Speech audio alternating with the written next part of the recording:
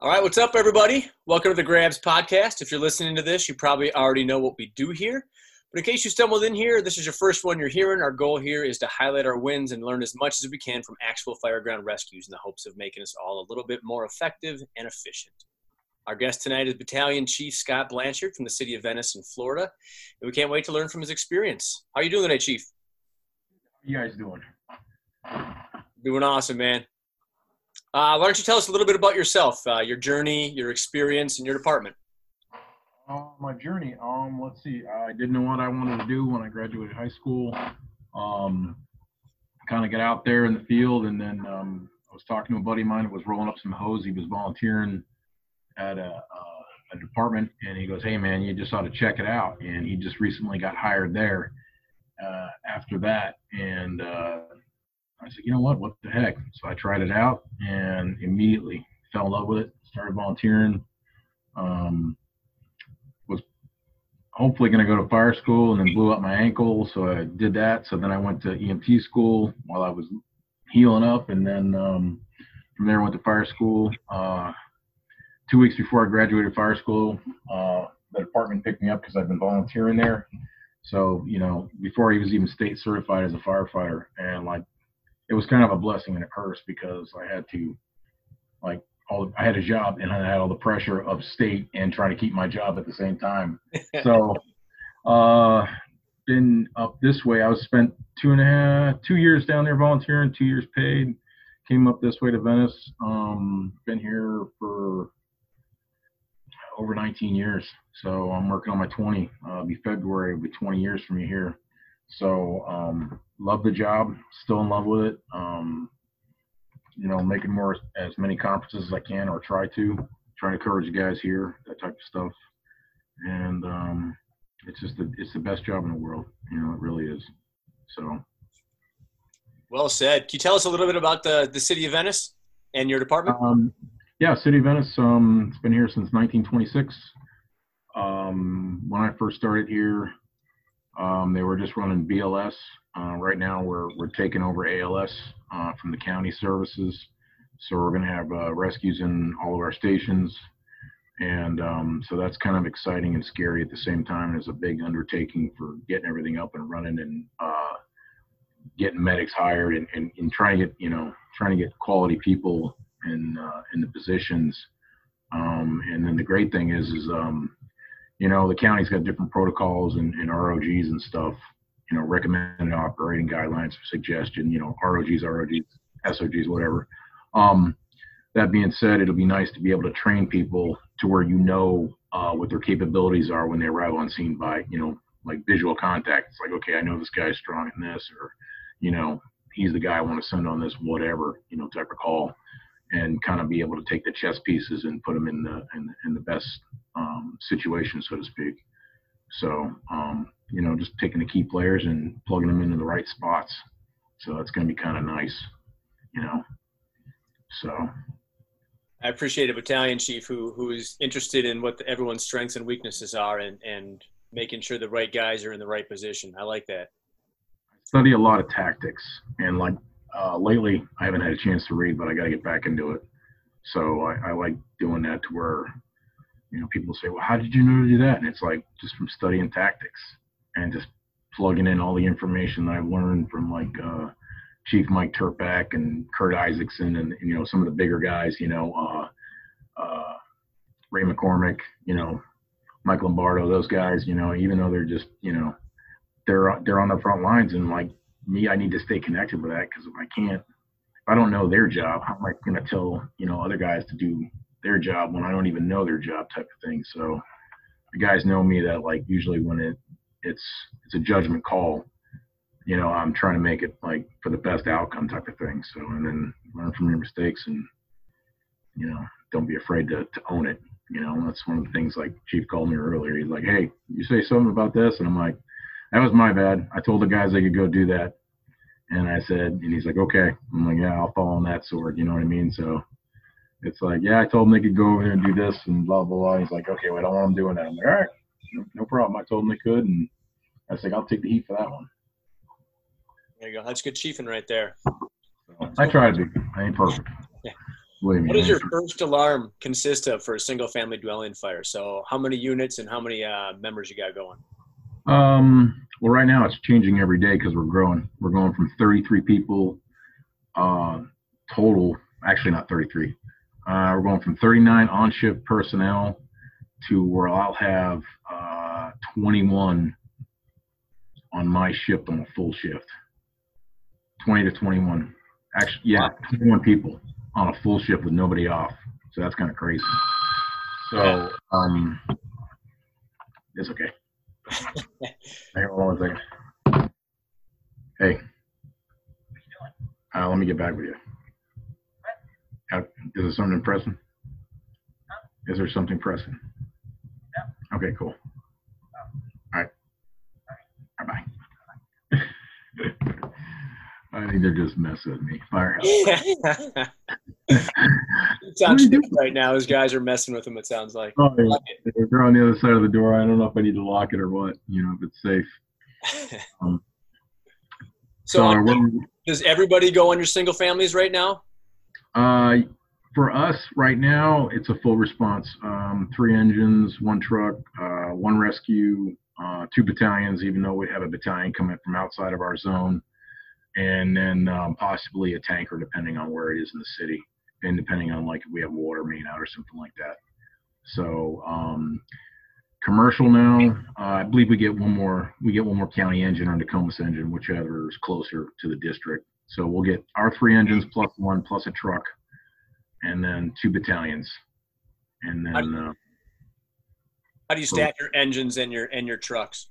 Oh man, just like a Jesus, or not Jesus, but just like Noah put them on the ark right now, 2x2. Yeah. There you go. So with the medic staffing though, because we're going ALS with our engines, I'm hoping with the staffing that we'll be able to maintain 3 on engine, which will be great for us. So hoping we'll get there. So, and then, I mean, it's going to be very dynamic in the next couple of months here for where our staffing is going to be. So my push is to try to maintain 3 people on the engine. I'd like to see 3 people on the truck, and whenever I can, I actually put the extra guy on the truck because, granted, the truck doesn't turn too many wheels, but when it does, it's something big. So, but they do give me the leeway if it's going out of town, we'll abandon the engine wherever what station the truck's at, and I'll backfill the engine that they abandoned and throw 5 to 6 guys on the truck if it's going mutual aid somewhere for something big. Okay. So my chief's giving me the leeway to do that, which is kind of nice because it's, you know, it's a safety thing, you know. It's a big, and I try to do what's safest for the guys and the, you know, the citizens. So it's hard. You know what I mean? Yeah, you got to ruffle some feathers sometimes, but it's just the job.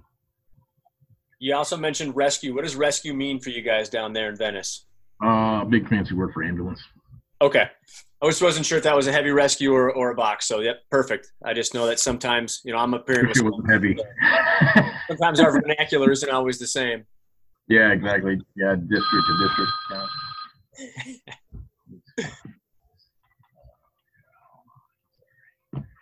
Let me just mute all the phones. There you go. And this one's a little bit nebulous, but what's the search culture like within your department? What I mean by that is who typically searches and how do you prioritize search? What did I just do? Typically, depending on the engine company, right now it's going to be changing. I mean, we're going to be like leaning on the rescues when they come on board, but for right now it's typically depending on who gets there on scene really. So if we have a fire, I mean, the first engine company is going to do, fire attack, obviously. Mm-hmm. Depending on the fire, I have the leeway to either, establish water supply or just send the second unit in and start searching if the truck's not there yet type of thing. So I try to get primarily second due to third due, prioritizing that. Nice. So, yeah. Here we go. And the shenanigans begin. That just means they love you, Chief. Oh, gosh. Do I need to shove a towel underneath the door? Probably. Is it safe? Probably not. Sounds like you got some good guys there. Oh yeah, they're apparently loaded with firecrackers today. So, That's what it sounded like. uh, Um, so so if you said that you have the ability to kick water supply down a little bit, so how much water are you guys carrying on your engines? And is your truck a true truck with no water, or is it a quince? truck has got about 300 gallons of water. They've upgraded our engines. We went from 750 or 730 and change up to about 950 gallons of water. To where we don't really need. The truck's got 300, so the truck's, I mean, it's limited. It's better than nothing type of thing. But the truck does have its own pump, and we can pump through the pipe, so that gives us some pretty good leeway. It's an aerial platform. It's a Pierce tandem axle. I believe that's 08, 08 or 06. Okay.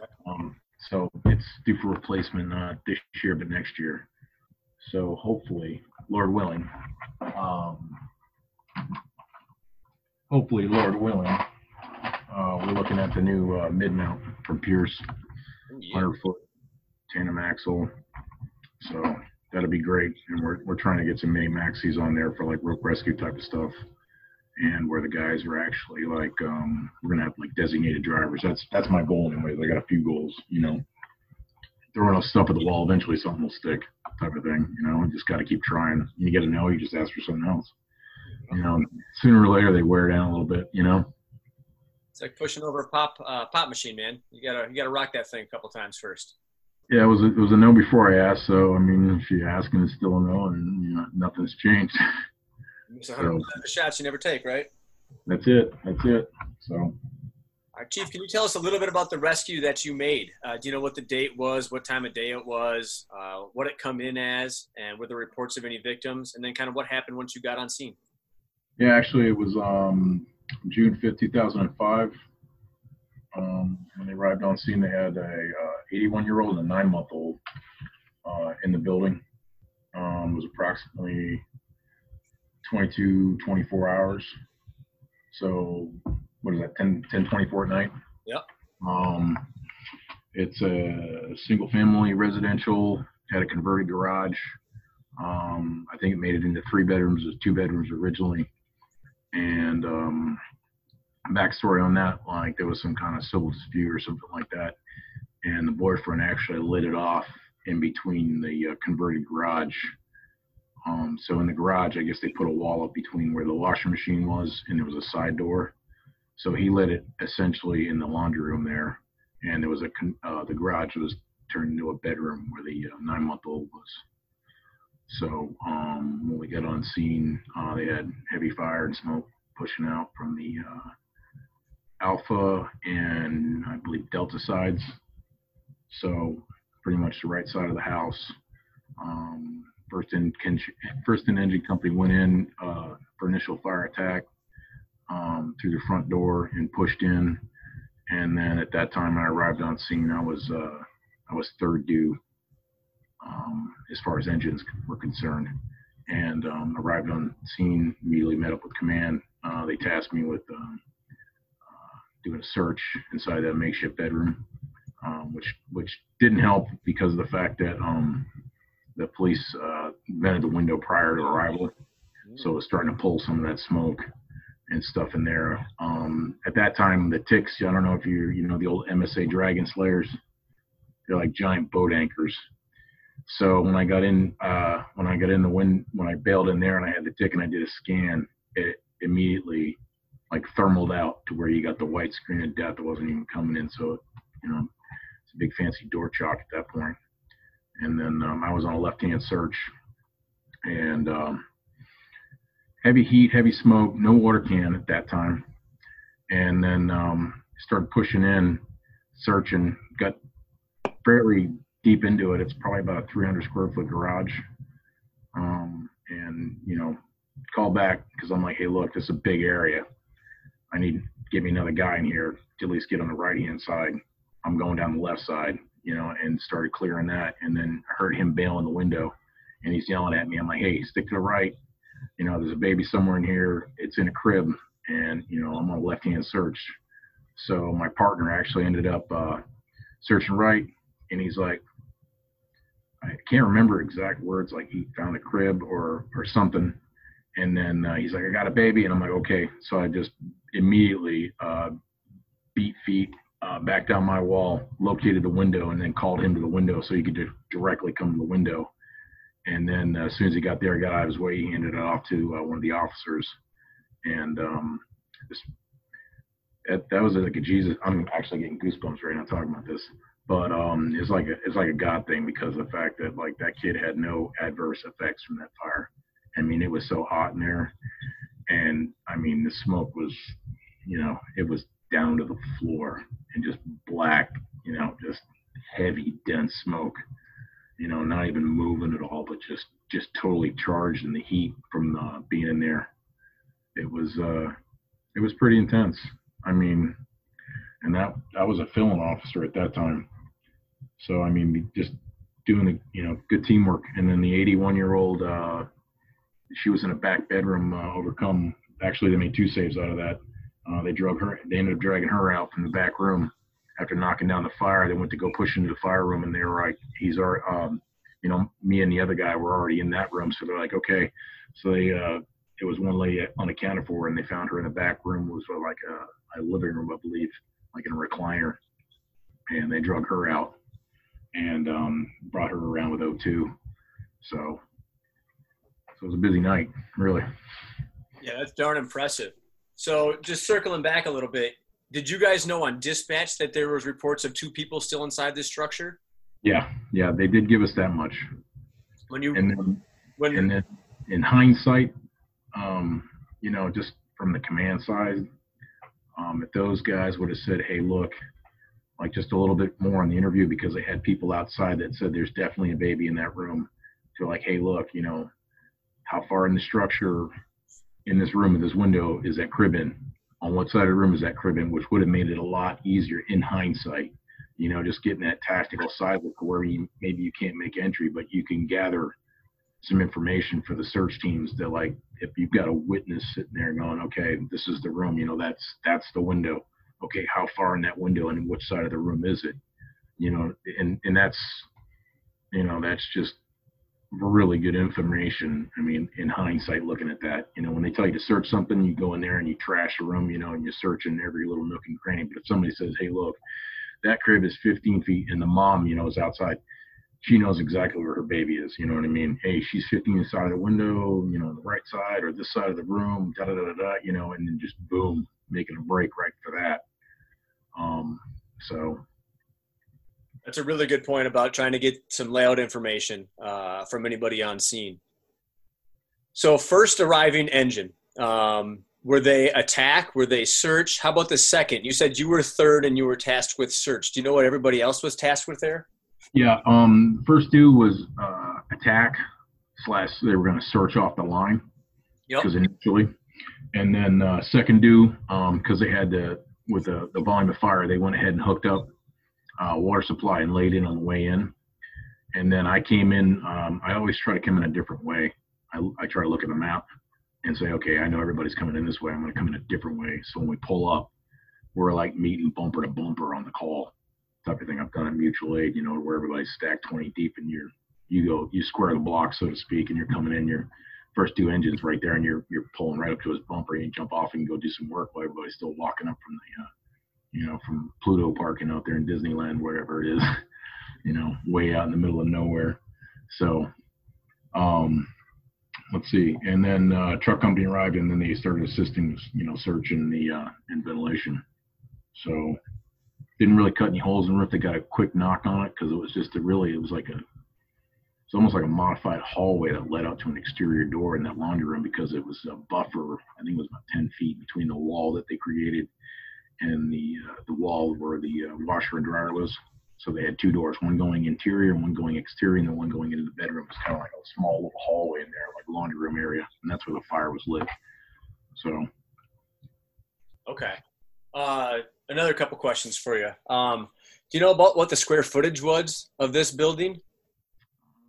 I'd probably say about, with the converted garage, you're probably talking about 1,400 square feet. Okay. And then Did you make entrance through the Alphaside front door, or did you go in through a window? I went in through a window that the cops had vented. I finished cleaning that out and then bailed in. Okay, that's what I kind of thought. I just wasn't 100% sure. Yep. How about the elderly lady, the 81-year-old? Do you know how large she was and how they removed her?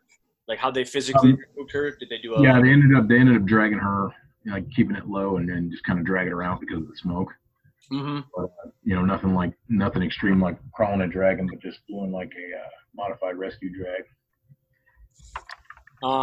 And then so I'm assuming this is like a normal crib where you're probably the child is probably 2.5-ish feet off the ground. Does that sound about right to you? Yeah, for a 9-month-old, maybe a little higher, because the fact is, as the younger ones, as they get taller, they have to keep them in the cage. Right? but yeah, I'd say that's probably a fair assessment. I just remember it being so hot, though, it was like crazy, even with the gear on, how anything could survive through this. So that was giving me some goosebumps as well. Life can be absolutely resilient. Yeah, and you just never know, You just never know. So you mentioned in this one that there was reports of victims before you guys actually got to work.